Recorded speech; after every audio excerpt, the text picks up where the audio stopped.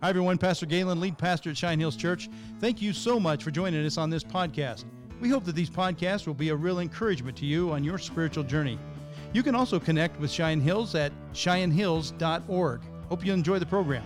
We are across the street and around the world, Cheyenne Hills. Welcome to Cheyenne Hills Church podcast. So right now, this is on Monday. This is a day before. Now, by the time this airs, we should know who is elected president. That's but on right. this side of the microphone, we still do not. We're still in the land of question. The only thing we do know is that we have a mask mandate in Cheyenne, or That's in Laramie right. County. Right? That's right. What we do know. Right. And what that looks like and what that's going to look like coming for this coming weekend. I guess what my translation so far is that, it's not enforceable and not going to be enforced, but required, and we should do everything we possibly can to be as safe as we possibly can. Do you have anything to add to kind of what this should look like for churches and how we should roll on this whole idea? Yes, sir. Well, I'll pitch in here just a little bit. I was really appreciative. The governor gave a call just the other day, and he was asking about this and mentioning that the numbers are spiking. And I think there is genuine concern.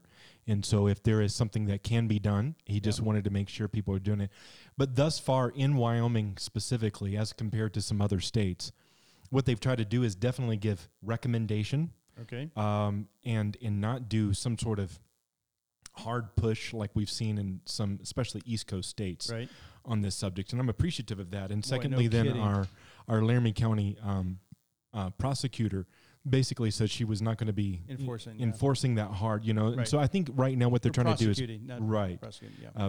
Please just try to That's what I be take wise. away too. And so Right. we're gonna do it like we've been praying for our leaders. In fact, the prayer meeting we had the other day, a bunch of pastors online talking and praying for our governor and our leaders. And it's they've got a tough job. They got to try to keep us safe and they try to keep us open. And it's everybody's struggling with it on whatever level that you're on, right. whether it's your home or whether it's whether it's a state. And these are not easy questions or there's no really easy answers either. Right. I was really appreciative wise. of the governor. He prayed right at the tail end of that meeting, and meant a lot to me too. Right. Yeah. You could tell that he was asking, he needed your favor. Sincerely. I sure did. I appreciate that very much. Yeah. Well, there were some other guys that they had some difficult things going on in their day, and that's what we've been talking about. Right. And so we actually decided we were going to back up as far as it's quite a ways to Scrooby, England, and find out the Pilgrims at the time. They were called Separatists, and how they migrated over to Holland and how they got on the Speedwell, and the Speedwell didn't work out so well. And they had to come back to England, and everybody got on the Mayflower. Not everybody, I guess, only out of that group from Holland, I think only 40-some people got on the Mayflower. There's 40 or 50 that were the true pilgrims, and they're, 102 people actually landed in Plymouth, but Total. only half of those were the actual group that had started off in Scrooby and then had landed in Holland and then now was headed off to the New World. Which really, and I don't know if we'll get to that far today. I just want to give people a kind of an idea of where we've been, if they wanted to go back up a little bit, because we drilled down a little bit about Scrooby and how they got out of Scrooby, England. Right. But one of the things that's amazing, I think, with Bradford and the 40-some pilgrims on the Mayflower, and then the rest, I think do they call them strangers? I think so, right. Yeah, the strangers were the sailors, basically, right? Well, just the civilian is what we might call it. And so you got church and state right there in the ship. Right in the middle of it, and right. that document that they drafted that would work for the church leadership and the civilian leader is, I think it's classic. And I don't know if we'll get that far today, but that's one of the key pieces, I think, of this journey to Thanksgiving and understanding what these guys were all about. You're right. That almost could become a podcast all of its own, just because of the depth there. But and I look forward to getting there because of what it can say to us today. Yeah. Well, what I wanted to go back, because you mentioned the Geneva Bible last time, and we drilled down just a little bit. I found a few things, and then I know you found a lot, because you are actually holding in your hands a 1599 Geneva Bible. Geneva Bible. Yes. It's unbelievable. So this would be, this Bible, it has commentary, it's got chapter and verse, which I believe is the first time that a Bible ever had chapter and verse notations. I believe that was put in by, I forget if it was Miles Coverdale or Theodore Beza, but you're right. That happened in Geneva. Yeah. And this may have been at least the first English, one written in English, that had those notations in there. This Bible, not this one you're holding, but the contents in this Bible has been reprinted, many times, could be the very translation and the commentary that the Pilgrims brought over on the Mayflower. That's exactly right. Isn't that something? Right. So they were there, of course. They landed in 1620. This right here is a 1599 reprint. Right. And so it was first put out in 1560 here, dedicated to Queen Elizabeth, who had succeeded her half-sister, who is known in history as Bloody Mary. Yep. Because of all of the Christians who believed the words of this book, who disagreed with her and she disagreed with them. And so this came out of the fires of persecution, if you will. Yep. And according to this Bible here in the front piece, it tells us that there were 144 editions that were published between 1560 and 1644. And it only lost its prominence after the King James version of 1611, which was widely promoted by King James and later Archbishop Laud of Canterbury, who outlawed this Bible. That's right. Because they didn't like some of the strong language that was anti-king, if you will, right? That's right. Well, they considered it anti-king, and yet all it was saying was there ought to be a freedom of conscience, a separation between church and state. And you just mentioned this. They had all the strangers on the Mayflower. Yeah. And so what they did is they had separate elections for the head of the church and separate elections for the head of what they deemed the state. Right. And so they started off at the very, very beginning with that understanding. And that was at the advice of their former pastor, John Robinson, who in tears left them with an admonition. He had to stay behind because the Speedwell, of course, had to stay behind. Right. And so, but did you know John Robinson was actually the second pastor of that congregation out of Scrooby, England? Well, I knew he was one of them. I didn't know he was the second one. The first pastor, Pastor, I have his name here somewhere, Pastor Greenwood, I believe. Yes, Greenwood. Pastor Greenwood had actually been killed by Queen Elizabeth for making the statement that God was the head of the church, not the queen. Oh, wow. And so they knew these stories intimately. Yeah. And so when they made these decisions to land in the Massachusetts, what later became known as the Massachusetts Bay Colony, they had lived these stories. Yeah, and knew the cost of believing them. Intimately. And, oh, my gosh, it's amazing. Well, I want to go back. So this is actually from David Barton has a book called The Founder's Bible, and he's got a lot of information in here about just our founders, and he has a piece in here about the Geneva Bible. Right. And so I wanted to drill down into some of the things that he wrote, and then we can banter those and jump in anywhere you want here. Sure. It says this: in the 1550s, persecuted leaders such as Miles Coverdale and John Fox, who published the famous Fox's Book of Martyrs, went to Geneva, Switzerland, and joined with reformers John Calvin and John Knox and others to produce this Bible that could be used by exiled Christians in any country. In 1557, they printed the New Testament, and in 1560, the full Bible. And because it was printed in Geneva, it was aptly titled the Geneva Bible. And so what you have here is the first really codex probably of Old and New Testament, because that would have been right at the same time that the both were. That's right. See, in 1526, I think it was, I believe that is when actually William Tyndale finally completed the New Testament. Okay. Now my dates may be slightly off, but I'm fairly certain. Going from Latin to English? No, going from Greek to English. From Greek to English. He's the first one that went from Greek to English. That's right. Okay. That's right. That's right. And so he compiled that in the common vernacular of the day. Okay. And as a result of that, he actually was captured in Europe and killed in Belgium, I believe it is, on behalf of the King of England. And so he gave his life to produce the New Testament. Right. Well, in the subsequent years there in Switzerland, these guys actually finished out the Old Testament and had a lot of that work done. And so the Geneva Bible was absolutely crucial in English. specifically. And so, and I'm going to continue to read here, but you're going to see this is the basis, really. The Geneva Bible gave the common person an access to God's word. Absolutely. He even made the statement. He said, "I want the plowboy Yeah. to be able to read this thing." That's So right. the common person at the lowest level. And that's what happened, and that's why the persecutions, and that's why it's like, okay, we got to flee, we got to try to preserve this, and that's what drove them, because they wanted to study this Bible on their own, without the influence of the king or a queen, right? And to be able to apply it in their own community and put God's word in their life. It's an amazing thing, and to think how they traveled and were so many times close to shipwrecked, and so many died. I mean, there's so many that died, but just for this preservation of liberty, and that they could study God's word. Let me continue just a little bit. The Geneva became the popular Bible of those days, who objected to the corrupt policies of both state and church, known as dissenters, and it was through 140 editions from, just like you said, 1560 to 1644. Significantly, it was not until the publication was widespread distribution of the Geneva Bible that the general population had what could be considered a personal copy of Scriptures, which I think is an amazing thing. I mean, I don't think we realize how long it was. It was like everyone was dependent on it was a Catholic church for the most part up into the 1500s. Right.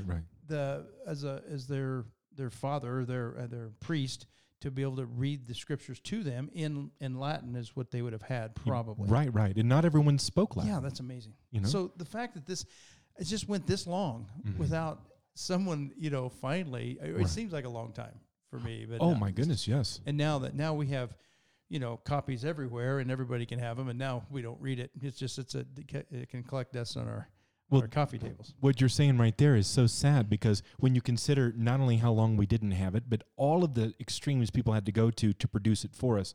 And George Barna did some research, and he made the statement that only 14% of Christians read the Bible on a regular basis, and only 5% have actually read it from cover to cover, which means that 19 out of 20 Christians really don't know what's in the Bible. Wow.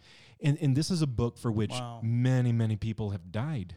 Yeah. And so that's the tragedy of American Christianity today. And of course, that's one of the reasons why we're talking about this. We're so saturated and don't realize what we have in our hand. The Geneva Bible was the first Bible to be taken to America, both to the Jamestown as well as the Plymouth, and it would have a remarkable role in shaping much of what the founding of America. So what you're holding in your hand, that edition, of course, that's a reprint of a reprint, but it's that time frame. That's just amazing to me to think what you're holding there. Here's something that really shook the world, I believe, and helped shape some of the governance that we have, and it came from ability to read the Scriptures. Okay, so here's an example. What made the Geneva distinctive from all the other Bibles is that at the time, the marginal commentaries of the Scriptures, the commentaries penned by prominent reformers, and we just mentioned those. These commentaries regularly challenged the culture, especially criticizing traditions and practices that violated God's Word, including the primary form of governance in the use at that time, which would have been a king. Right. Okay, so here's what it says. For citizens in that era, a monarchy was the standard of government.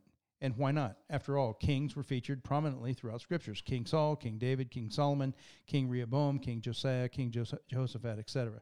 So it was easy for citizens to assume that God's preferred monarchies. But a closer study of the Bible indicated that it was definitely not God's preference. In fact, God even sent the prophet Samuel to dissuade the people from monarchies. In other words, he said, remember that in 1 Samuel chapter 8, verses 10 through 18. And he tried to encourage them not to have a king. And they insisted, no, everybody else has a king. We want a king, right? And he was saying, okay, well, here's what's going to happen if you get a king. Here's what's going to happen to your sons and your daughters and blah, blah, blah, and the money and all that thing. But Israel demanded a king anyway, according to Barton. Then next paragraph, this is Barton again. So what was Israel's form of government before they degenerated into a monarchy? It was what may be termed a republic. Because Exodus 18:21, the people were told to choose out from among themselves leaders of tens, 50s, hundreds, and thousands. That is, to select officials that could call the local, county, state, and federal levels. So so I know that story. That's the story where his father, Moses' father-in-law, came to him. Jethro. Right. There you go. Thank you. And he says, "Okay, you're going to kill yourself, Moses. You're going to have to break this down to just what he said here." Right. I never thought that was the bedrock of this governance of county, state, federal kind of government, your governance. Right. And yet, because of that Geneva Bible, because they could read that themselves, that's one of the things that helped them incorporate this kind of governance and limited government, but yet at the same time it's has some jurisdiction to it. Right. Isn't that amazing? What's so wonderful about that is they chose this particular model because John Robinson, before they let off, said, please don't follow the European models. Okay. I want you to go in and root through the Scripture. And he even referenced the Old Testament and how this early republic, one of the first, if not the first republic in world history, which was Israel for that time between Joshua, if you will, and Samuel. And so he was referencing that over and over and over again. That is absolutely amazing. And I'm going to end this with what Barton says here. Understanding the original form of governance, the early colonists who arrived in America were students of the Geneva Bible, therefore established representative governments. By 1619, Virginia had instituted a elected legislature, and when the Pilgrims arrived in Massachusetts in 1620, they similarly announced they would be self-governed. For more then it talks about their self-governance and religious freedom, and it's just amazing to me that those things, I know it was rooted in Scripture. I mean, I've always said that. Right. But to realize that these guys were, as you say, were instructed by their pastor back in Holland, because he couldn't go with them for some reason. Was his age?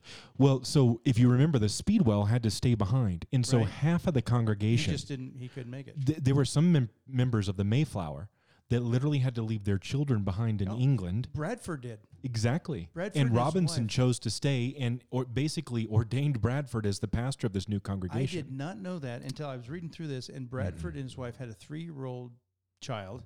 They left with, I think his brother or something. And so, Bradford was just crucial to bringing the biblical, and he was the 14-year-old that would sit under, in Scrooby, England, would sit under that. So he was probably in his, what do you think, early 30s. Probably so, probably at this particular 30s, point, right. And what kind of sacrifice that was. I mean, just leave your child behind in not knowing. He and his wife jumped on that Mayflower and came to the new world. Wow. Right. But the trust that Pastor Robinson placed in him. The other thing too, and one of the confidences he could have is that with the Geneva Bible, they were carrying a seminary in a box, essentially. For sure. So they had the text of Scripture. They had the clear understanding thereof, which you find, of course, that the priests were supposed to be doing in the Old Testament, for instance. And so that's exactly how they viewed the commentary of the Scripture here. And so when we talk about the influence of the Geneva Bible, let me just read. So from Romans chapter 13, the role of government. For sure. So when you get down to about verse number 4, in verse number 5, this is the commentary. So based on it, God hath armed the magistrate even with a revenging sword, by whom God revengeth the wicked. The conclusion: we must obey the magistrate, not only for fear of punishment, but much more because that, and then in parentheses they add this, although the magistrate have no power over the conscience of man, yet seeing he is God's minister, he cannot resist by any good conscience, so far as lawfully we may. For if unlawful things be commanded of us, we must answer, as Peter teacheth us, it is better to obey God than man. Wow. Now that is a blunt statement in the year 1599. For sure. They're saying God supersedes supersedes king. Yes. God's, right. God's.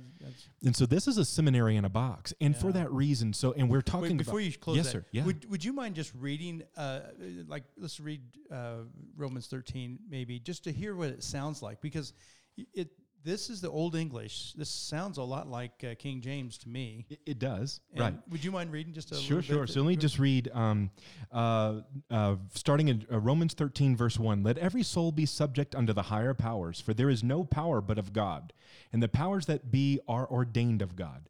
Whosoever therefore resisteth the power resisteth the ordinance of God, and they that resist shall receive to themselves condemnation. For magistrates are not to be feared for good works, but for evil.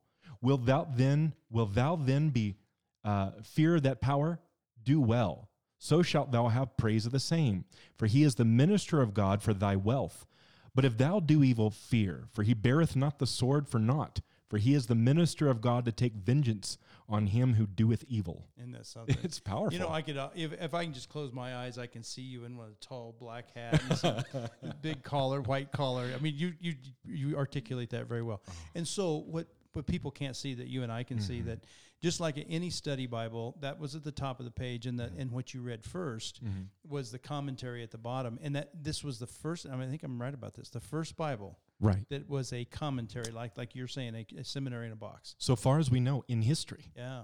And so they're putting the text of the scripture and then making the clear meaning of it underneath it. And here's the thing, and I want to just point this out real quick. If you were to go to the rotunda of the U.S. Capitol, there is a Robert Weir painting that stands 14 feet high and 20 feet wide of the pilgrims, and they're kneeling in the Mayflower with an open Bible. Wow. And is open to the front piece that you find even in this Geneva Bible right here. And it's to make sure people knew that this was the Geneva Bible, and they were here for their freedom of conscience. Oh, my gosh. So if you were elected to the United States House of Representatives or into the U.S. Senate, what you would do is you would go in and you would be, if you know what you're looking at, reminded of the freedom of conscience, because this book is being held up in front of you. Wow. Yeah. That is powerful. I mean, that's almost like give you chills kind of things. It does. That, and I'm so glad you brought that in. It makes it very real. It's like, wow, this is a Bible that's still in print today that you can still read, and obviously you have one. Right. And no, it's so powerful to think through these things and how God's Word, it's fundamental. It's foundational to our belief system, our freedom of conscience. Well, Amen. we're gonna continue our journey, and I don't know exactly what all we're gonna go. You know, we didn't get very far today. We didn't even get off the island. This is so fun. I love it. We stayed pretty much in Europe. We got to get across this ocean sometime. Right. Well, we're gonna work on that. We'll be talking very soon. So, in the meantime, be strong and very courageous. God bless you all. Mm-hmm.